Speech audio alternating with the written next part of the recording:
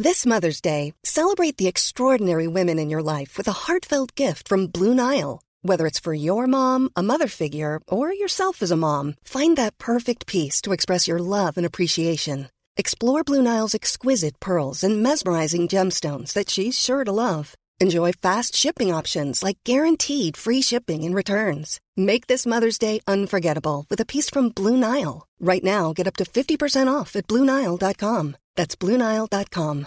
One size fits all seems like a good idea for clothes until you try them on. Same goes for healthcare. That's why United Healthcare offers flexible, budget-friendly coverage for medical, vision, dental, and more. Learn more at UH1.com. The Square Ball Podcast. Hello and welcome to the show. It's brought to you by The Athletic and The Square Ball. Dan here from The Square Ball. Phil Hay, of course, from The Athletic, who is on Zoom on a beautiful Monday morning in West Yorkshire.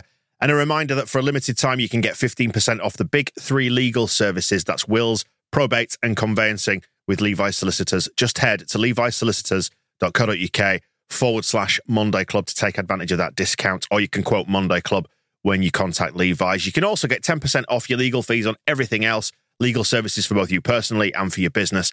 levisolicitors.co.uk/Monday Club. Hello, Phil. You all right? Good morning. I'm well, thank you. Yeah. Should we start the show off? Before we hit the 15-minute timer, I don't want to use up some precious seconds of our allocated 15-minute debrief of the weekend's game. Let's play a clip of what we said on the Phil Hay Show over on the Athletic feed towards the back end of the week, because stopped clock and all that got it absolutely spot on. I just don't think I particularly fancy Leeds to win this, but I wonder if an afternoon of madness might end in a 2-2 draw or something like that. And what will happen is we will come home exhausted. That's what will happen. Without a doubt. 2-2, exhausted. Phil, 15 minutes starts now. It always amuses me whenever any player or manager comes to Leeds, because no matter what they think about Leeds, they don't actually know what Leeds are until they get in the door. And then it usually takes about a week or two for them to fully discover. And I was looking at Allardyce after Newcastle's penalty for 1-1, and I was thinking, you see, this is it, and this is what you have to cope with. This is what you're going to have to live with for as long as you're here inside the building. I don't know. Every club and every fan base think that their club are kind of unique in having things that define them or things going wrong. But at Leeds, it actually seems to be true. And that passage of play from Bamford's missed penalty to Wilson finishing his within about 3 minutes at the other end of the pitch was just Leeds United as we've all come to understand it. I think, joking aside, critical moment in the game, critical moment in the season, again, one that, we're now firmly at the stage where there's no way of knowing for sure whether that is a good point on Saturday or whether it's two very, very big points dropped. I think because of the way it went with the penalty, it was a game Leeds should have won, and I think they would have won it from 2-0 up. I would have felt quite confident about that. But if they stay up by a point, then you'll say that a draw at home to Newcastle was a really good result, because they are a really efficient, competent team, Newcastle. I feel like they've got good, high-quality players from front to back, but they are still missing, and perhaps this is going to come for them with the extra investment that they'll get and Champions League football if it materialises. They are still lacking that little bit of stardust. I think that little bit of elite class that means that games like that, which from 2-1 up, they should have won. They should have taken 3 points from, get away from you. But it was gutsy from Leeds. It was brave. It needed to be. And in general, Allardyce got everything that he was looking for. He wanted them to score first. He wanted them to make sure that they didn't lose. He wanted them to make sure that if they conceded or they went behind, it didn't develop into 3-0, 4-0, 5-0, a total capitulation. So in a lot of respects, it ticked the boxes, but they are still bottom three and we're down to 2 games now. Patrick Bamford then, quick chat about that. And yeah, he must have been the most confident man in the stadium with that penalty, because I'm not sure anybody else wanted him to take it. Bless him. I'm not sure that the confidence you sometimes see in Bamford's body language or in what he does is necessarily reflected in the football that he's playing. I don't think there is a huge amount of confidence in the football he's playing.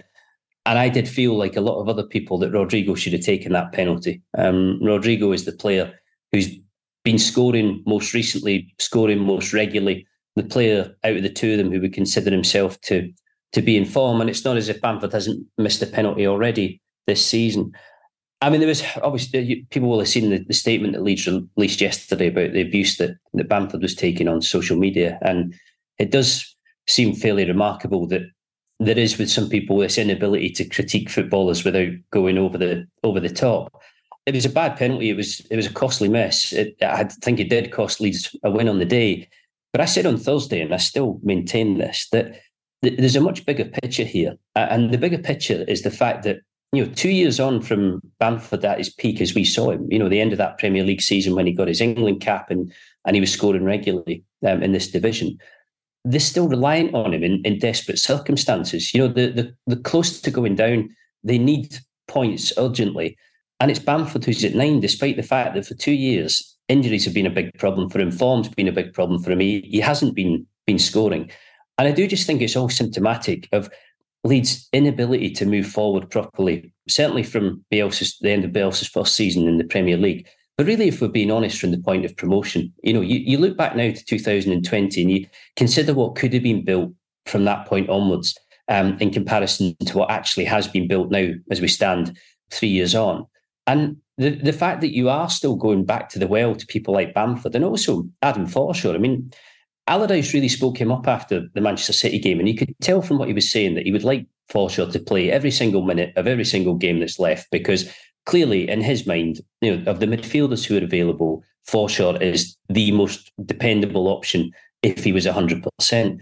But the problem with Forshaw is that he isn't 100%. So on Saturday, Allardyce wasn't able to play him from the start. Brought him on at half-time because he felt that was needed. And I did think Forshaw had a decent game in that spell.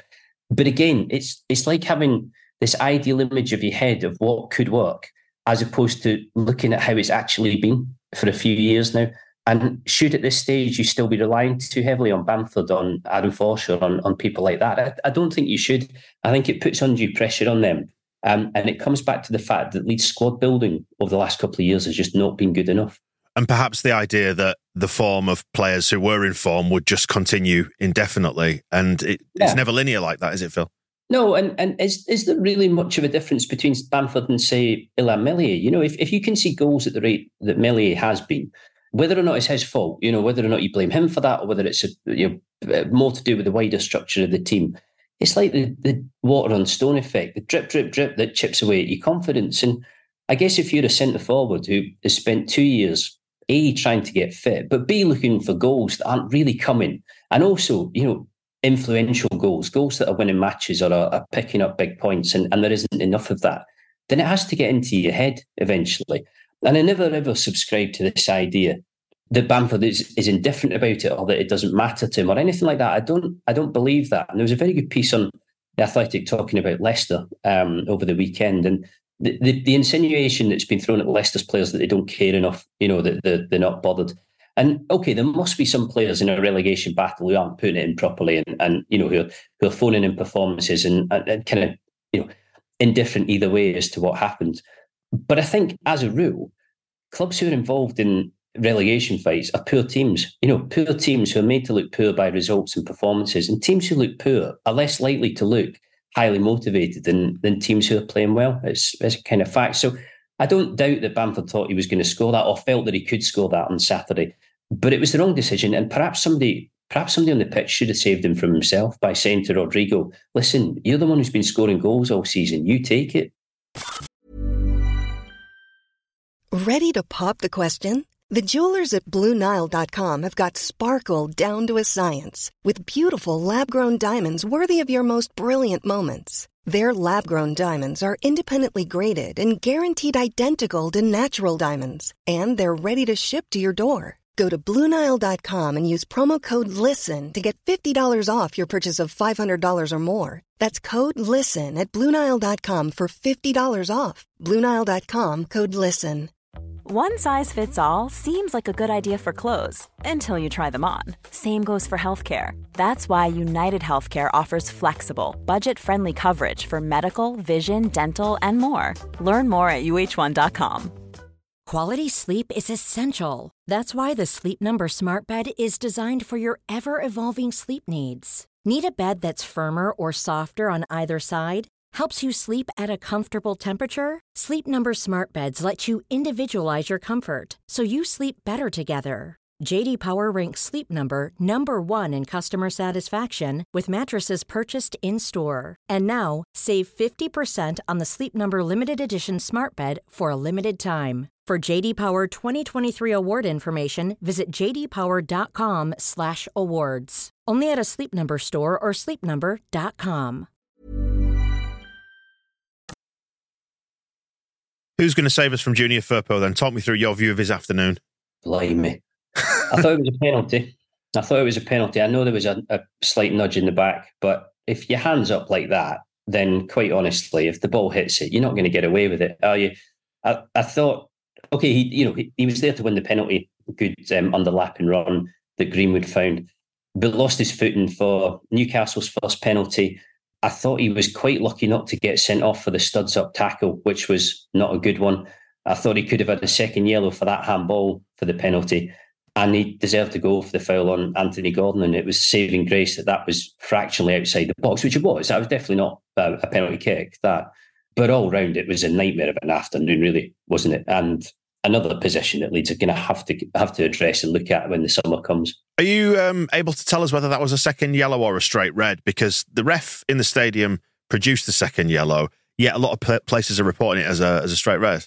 I was under the impression it was a second yellow card. Yeah, I'm just waiting for the FA's website to update today, although it won't make any difference when it comes to the length of the suspension. It would be a 1 game for a straight red anyway. It would be 3 games for violent conduct or serious foul play if you get a straight red. But for anything like a professional foul, it's 1 game. So it would be him out of West Ham one way or the other. But as I say, I thought he was quite lucky to be on the pitch at that stage anyway, and it was not a good day for him. He's been toying with a red card for many months, hasn't he, as Junior Firpo? In terms of the refereeing performance then, I messaged you towards the back end of that game and said, I don't know what you think, but it feels like the refs lost control of this. And I know fans, we always moan about the refs giving us stuff and not giving us stuff. And I say that from a position of not being quite sure what he got right, what he got wrong, but it just never felt like he had a proper handle on the game. And I said on our coverage on the match ball, he was giving everything, and then there were times when he was giving nothing as well. He was letting things slide, and you were never quite sure what it was going to be. What did you make of it all? I just think a game like that is incredibly difficult to referee, and I sit and watch it and think rather them than me, really. I didn't think it was an especially bad refereeing performance, and I did think, obviously VAR was there as a safety net, which it kind of needed to be, but I thought mostly the big decisions he went for were right. He didn't see the handball, or he didn't award the handball, but VAR picked up on that. But he did get the foul on Firpo, which, to be honest, was so blatant that you couldn't miss it. But also Verba's challenge at the other end. Once you watched it back, you thought, it's definitely a penalty. There's absolutely no question about that at all. I do think in that sort of game where the dynamic of it was pretty fascinating, because you could see at various points of the game, Leeds thinking to themselves, a point would be okay here. But actually, it's somewhere down the line, we've got to win a game, and we're right in this. And as time goes on and it's 1-1 or it's 2-2, it's 2-1, whatever else, you've got a chance. So you have to start trying to decide, is this the moment to gamble? Even though it's Newcastle, even though Newcastle are way ahead of you in the table, once the game got a bit chaotic, as it did towards the end, and start to get frantic, does it just become a kind of 50-50 shootout where somebody could nick this and it could go either way? And it did begin to feel like that. But it felt like that even more because you could tell that Newcastle were not happy with the draw. You could tell them thinking, if we want to finish top 4, this isn't going to do us a huge amount of good. Chances are Manchester United will close in, and then Liverpool play Leicester tonight. It could all start getting very, very dicey for them. So because there was so much riding on it, and because it was so high octane, I think that's just a really difficult game to referee. And quite honestly, I would say that I've seen far worse refereeing performances this season. That's true, yeah. And the way you described the game there is like a 50-50. I would agree with that. If there wasn't so much riding on it, it would have been a really, really entertaining afternoon, I think, from a neutral perspective. Well, there was still. I mean, this is it, isn't it? It's weird. It strikes me as constantly odd how much we all hate football despite how much we're all invested in it. It does kill everybody bit by bit. But it's, those games, because there is so much at stake and because you can feel it right from the off, you sort of end up loving them, regardless of how it goes. I don't know. I mean, I think Allardyce has been really pragmatic in the first two games. And probably we spoke a lot about Javi Gracia's pragmatism initially, but he's probably been even more pragmatic than Gracia in saying, look, we've absolutely got to be in these games.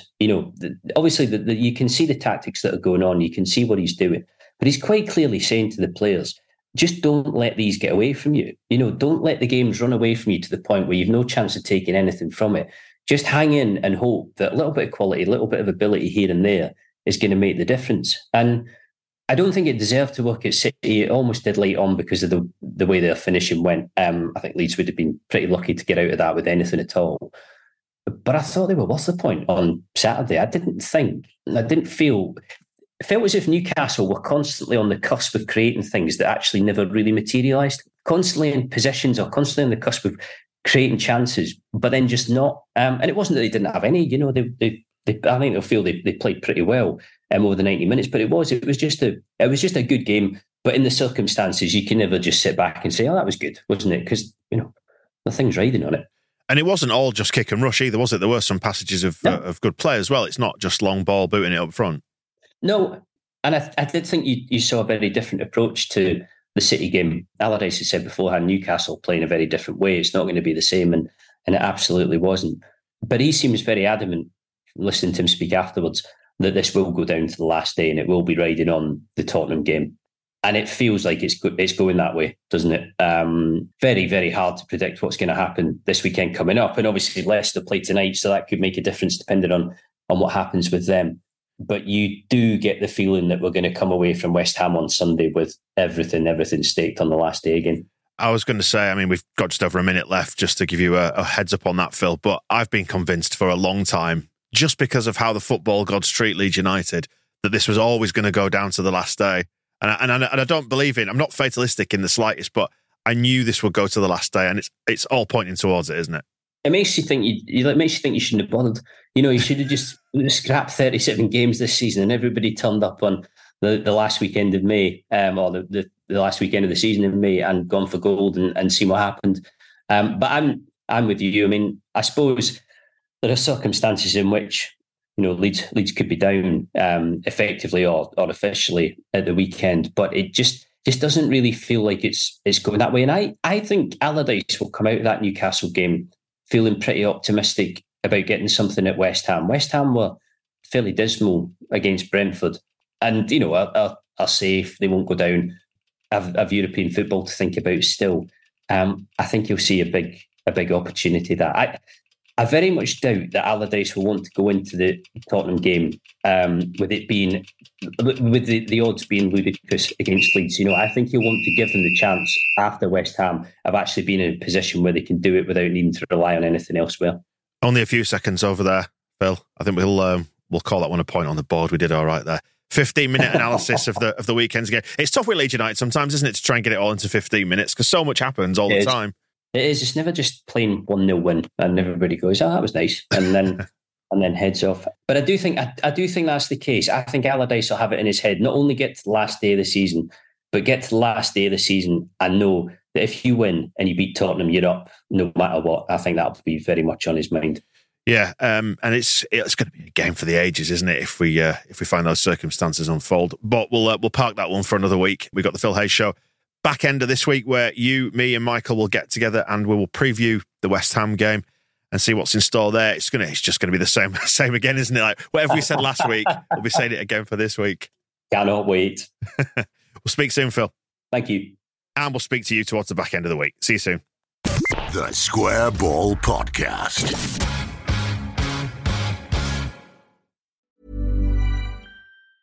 Mom deserves the best, and there's no better place to shop for Mother's Day than Whole Foods Market. They're your destination for unbeatable savings, from premium gifts to show-stopping flowers and irresistible desserts. Start by saving 33% with Prime on all body care and candles. Then get a 15-stem bunch of tulips for just $9.99 each with Prime. Round out Mom's menu with festive rosé, irresistible berry chantilly cake, and more special treats. Come celebrate Mother's Day at Whole Foods Market. Even when we're on a budget, we still deserve nice things. Quince is a place to scoop up stunning high-end goods for 50 to 80% less than similar brands. They have buttery soft cashmere sweaters starting at $50, luxurious Italian leather bags, and so much more. Plus, Quince only works with factories that use safe, ethical, and responsible manufacturing. Get the high-end goods you'll love without the high price tag with Quince. Go to quince.com/style for free shipping and 365-day returns. When you need mealtime inspiration, it's worth shopping Kroger, where you'll find over 30,000 mouth-watering choices that excite your inner foodie. And no matter what tasty choice you make, you'll enjoy our everyday low prices, plus extra ways to save, like digital coupons worth over $600 each week. You can also save up to $1 off per gallon at the pump with fuel points. More savings and more inspiring flavors make shopping Kroger worth it every time. Kroger, fresh for everyone. Fuel restrictions apply.